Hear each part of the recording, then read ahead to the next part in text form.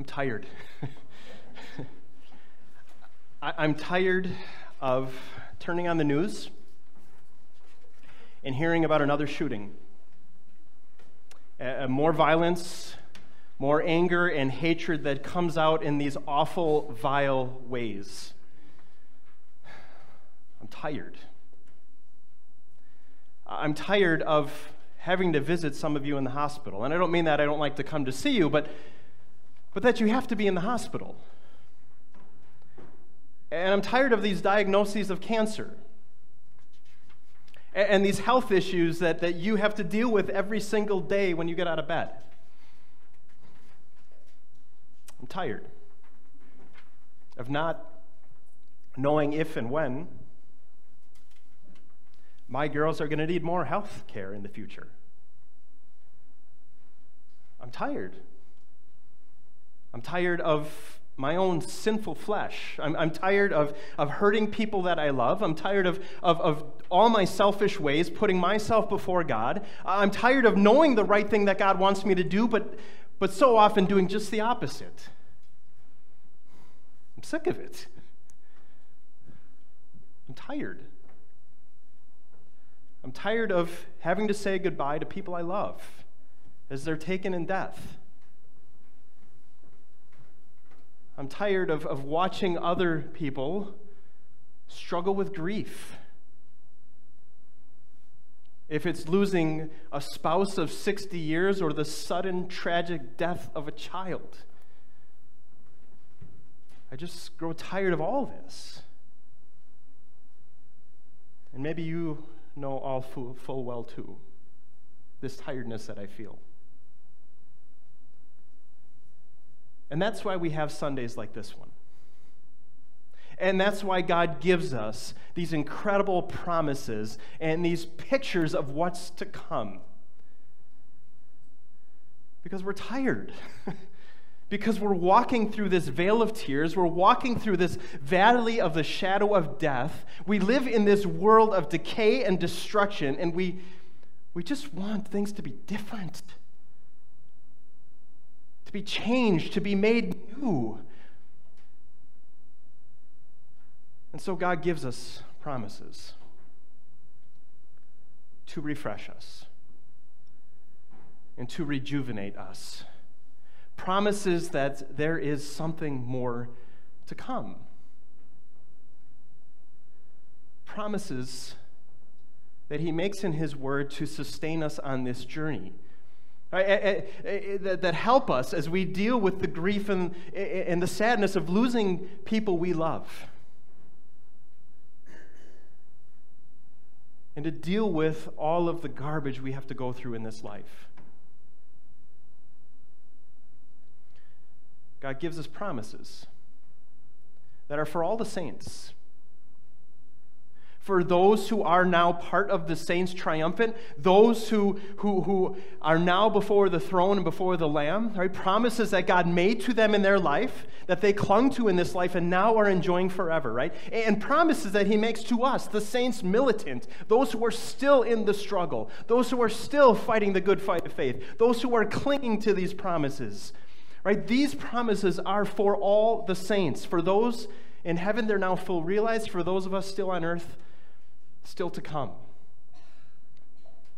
For us, those saints that God declares to be holy, to be blameless, to be pure in His sight right now through Christ.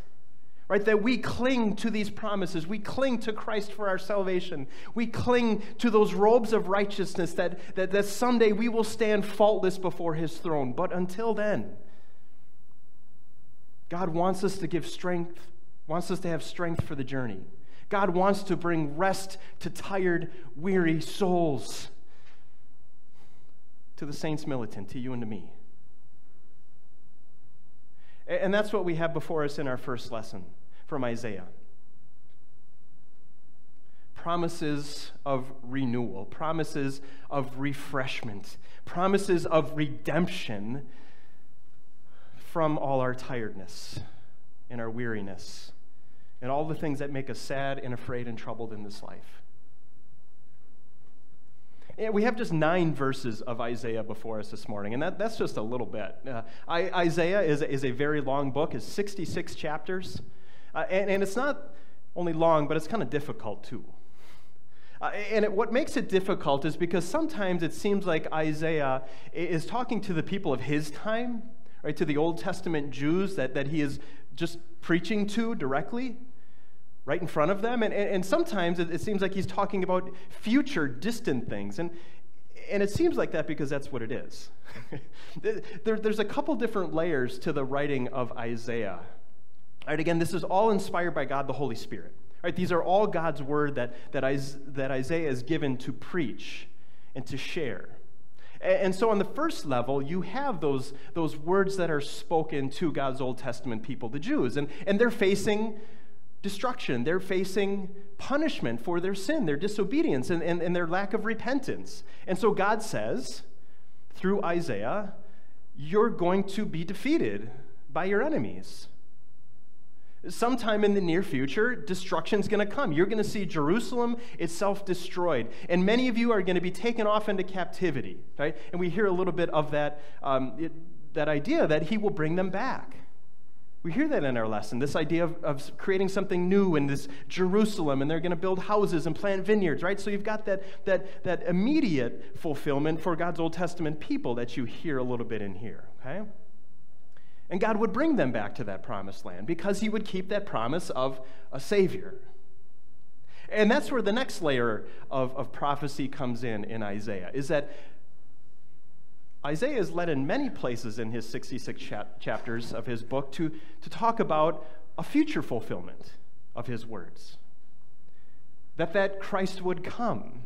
That promised Savior would come. And it's from Isaiah that you hear many of those familiar passages, that a virgin will be with child and give birth to a son, and they would call him Emmanuel, right? And for to us a son is born, to us a son is given, and the government will be on his shoulders, and he will be called Mighty God, Everlasting Father, Prince of Peace, right?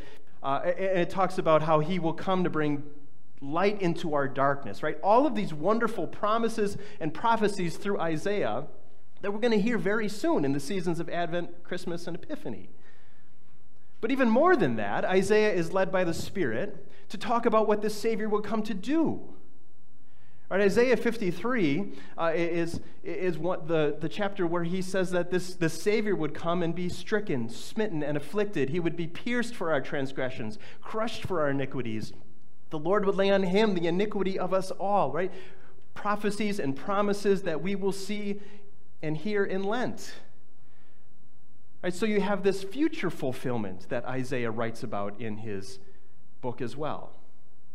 So you've got the immediate fulfillment to God's Old Testament people about the destruction and the comfort that God would bring through the restoration. You've got the future fulfillment, those promises of the Savior to come. But yet, what makes it even more tricky is there's yet another set of prophecies we see in Isaiah all kind of mixed in. And that's a final fulfillment. Promises and prophecies of the end, of the last days of eternity. And for the most part, that's what we have before us in Isaiah 65 this morning, with a little bit of that immediate fulfillment sprinkled in for God's Old Testament Jews, but pictures of what eternity is going to be like. Right, these words that were spoken by Isaiah 2,700 years ago, give or take a couple, 700 years before the birth of Christ, we are giving these incredible, amazing pictures, visions of what God has in store for his saints. For his saints triumphant that now are with him, these promises have been fully realized.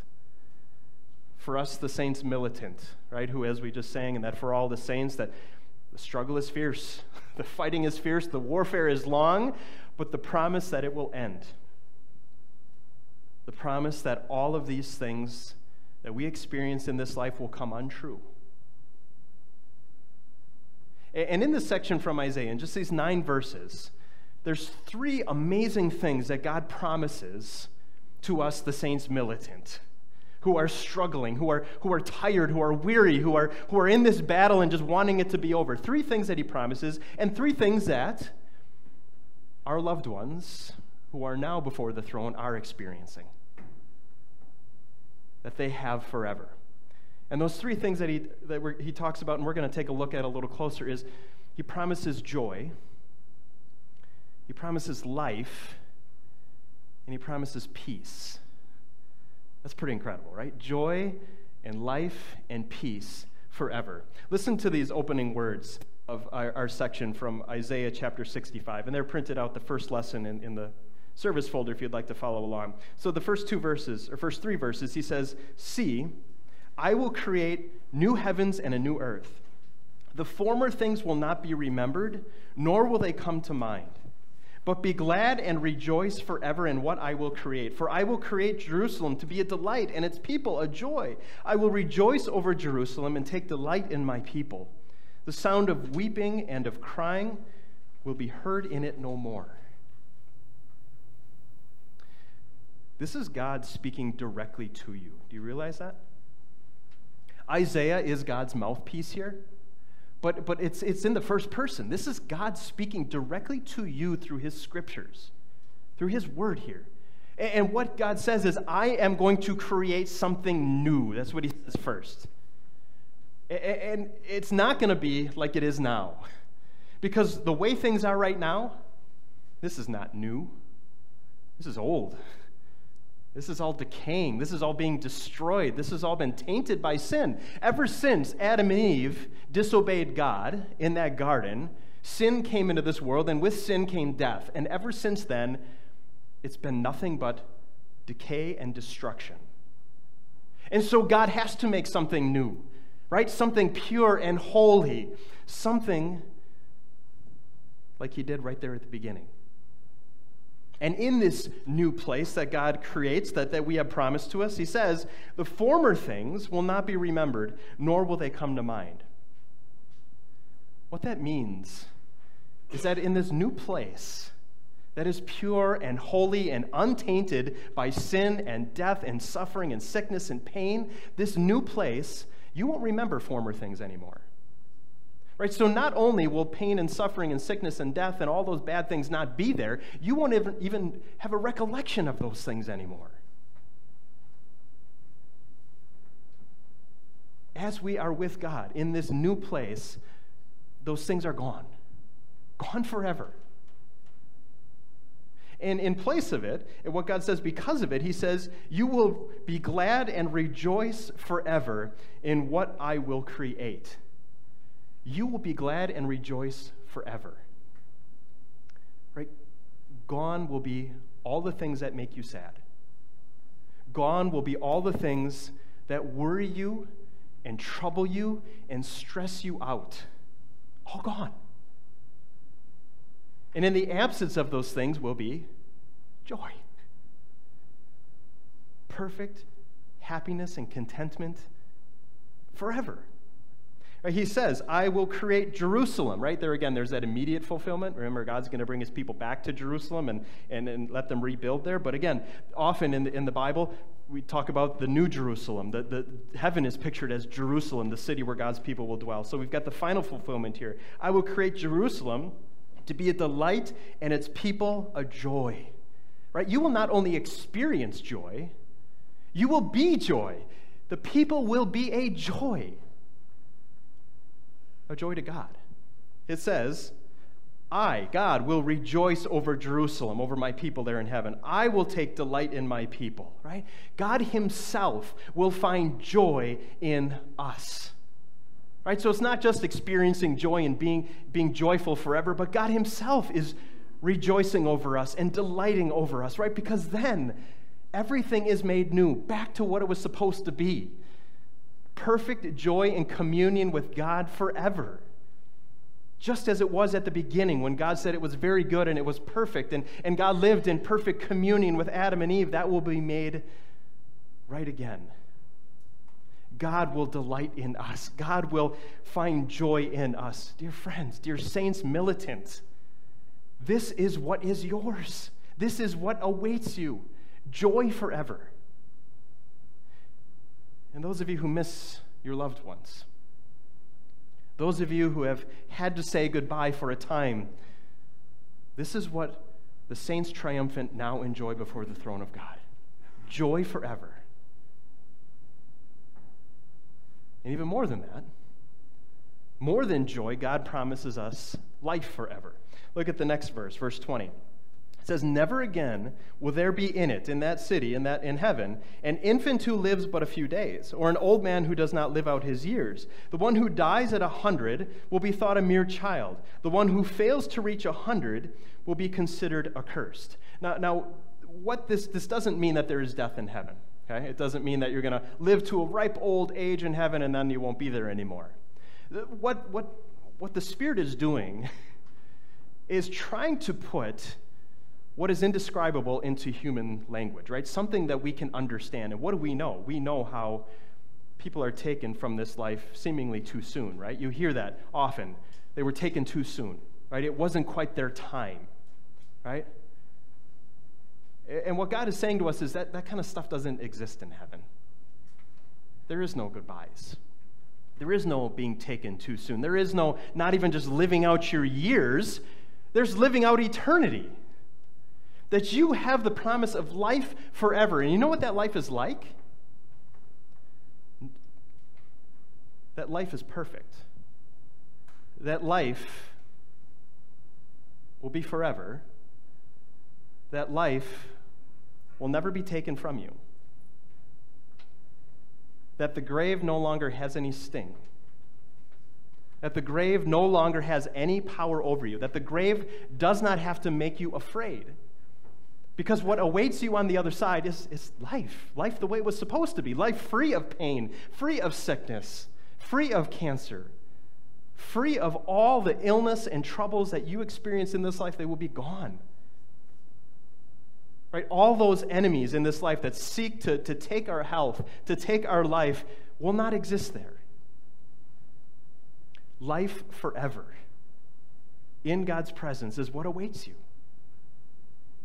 Dear Saint Militant, right? As you battle every day, as you know that someday this heart is going to stop beating, know that there awaits a life for you that will not end. And for those of you who have said goodbye to your loved ones, for those of you who have watched someone stop breathing, for those of you who have buried someone that you love deeply, they're not dead, but they're alive. They are alive forever and forever in the presence of God. Dear friends, dear saints militant, God promises you, as you struggle, as you strive, He promises you life forever with Him. And even more than that, more than joy, more than life, He promises you peace. Look at verse 21 and following, this beautiful picture of peace that we will have. They will build houses and dwell in them. They will plant vineyards and eat their fruit. No longer will they build houses and others live in them, or plant and others eat, for as the days of a tree, so will be the days of my people. My chosen ones will long enjoy the work of their hands. They will not labor in vain, nor will they bear children doomed to misfortune, for they will be a people blessed by the Lord, they and their descendants with them. Before they call, I will answer. While they are still speaking, I will hear. The wolf and the lamb will feed together, and the lion will eat straw like the ox, and the dust will be the serpent's food. They will neither harm nor destroy on all my holy mountain, says the Lord. Man, are you tired? Listen to these incredible promises, this promise of peace, perfect peace forever, right? That there will be no more hurting one another. There will be no more betraying one another. There will be no more distress. There will be no more worrying. There will be no more wondering if God loves me and cares about me. It'll all be gone. But perfect peace in God's presence forever. No more war, no more strife, no more distress. All gone. In God's presence forever. These amazing promises that await you Right? These amazing promises that God makes, that you have the promise of joy and life and peace forever with him. I need to hear these. I don't know about you. I need to hear them over and over and over because I am tired. And I am weary and I am worn down by the strife and the difficulty and the sin and the pain of this life. And I need to hear them because I miss my loved ones. And I long to see them again. And I want to be sure that they're okay. And so God gives us these incredible promises to know without a doubt that yes, they are more than okay. They are more than okay. And that what awaits me after this is something beyond comprehension. Something that only my God can promise to me. I need to hear these words. I need to be reminded of these things because who knows how long it will be yet. But until then, God says, I will strengthen you for the journey. I will sustain you with my promises. I will uphold you with my right hand. I will bring you to your heavenly home so that you can know these fully. And it's all because Christ made the way. It's all because he was our Savior militant, that he was willing to step in to our pain, into our sadness, into our loneliness, that he was willing to go to a cross and to suffer hell itself, and to die, and then to be our Savior triumphant. That on that third day he rose from that grave to prove to you that these things are not just some pie-in-the-sky wishes, but they are a reality. Because the grave has been defeated, your sin has been paid for. And that by God's grace, you have been given the gift of faith in this Savior, who is risen and ascended and rules all things for you, and who said, I'm going there to prepare a place for you, so that you can know without a doubt that all this is yours, right now. You can claim these blessings as yours right now. You don't have them fully yet, right? We have joy and life and peace in Christ, right, through his word, those fruits of the Spirit that we have as we live in Christ and dwell in Christ. He gives those blessings, but someday we will realize them fully. We will experience what true joy and life and peace really, really are. They're yours through Christ. They've been received by your loved ones, the saints triumphant. They are before the throne of God. They live with him forever, and they know this full well. And you've got these promises too. In your tiredness, in your weakness, in your struggle with sin, right? As you wonder, how long, Lord? How long does this have to go on? Cling to these promises.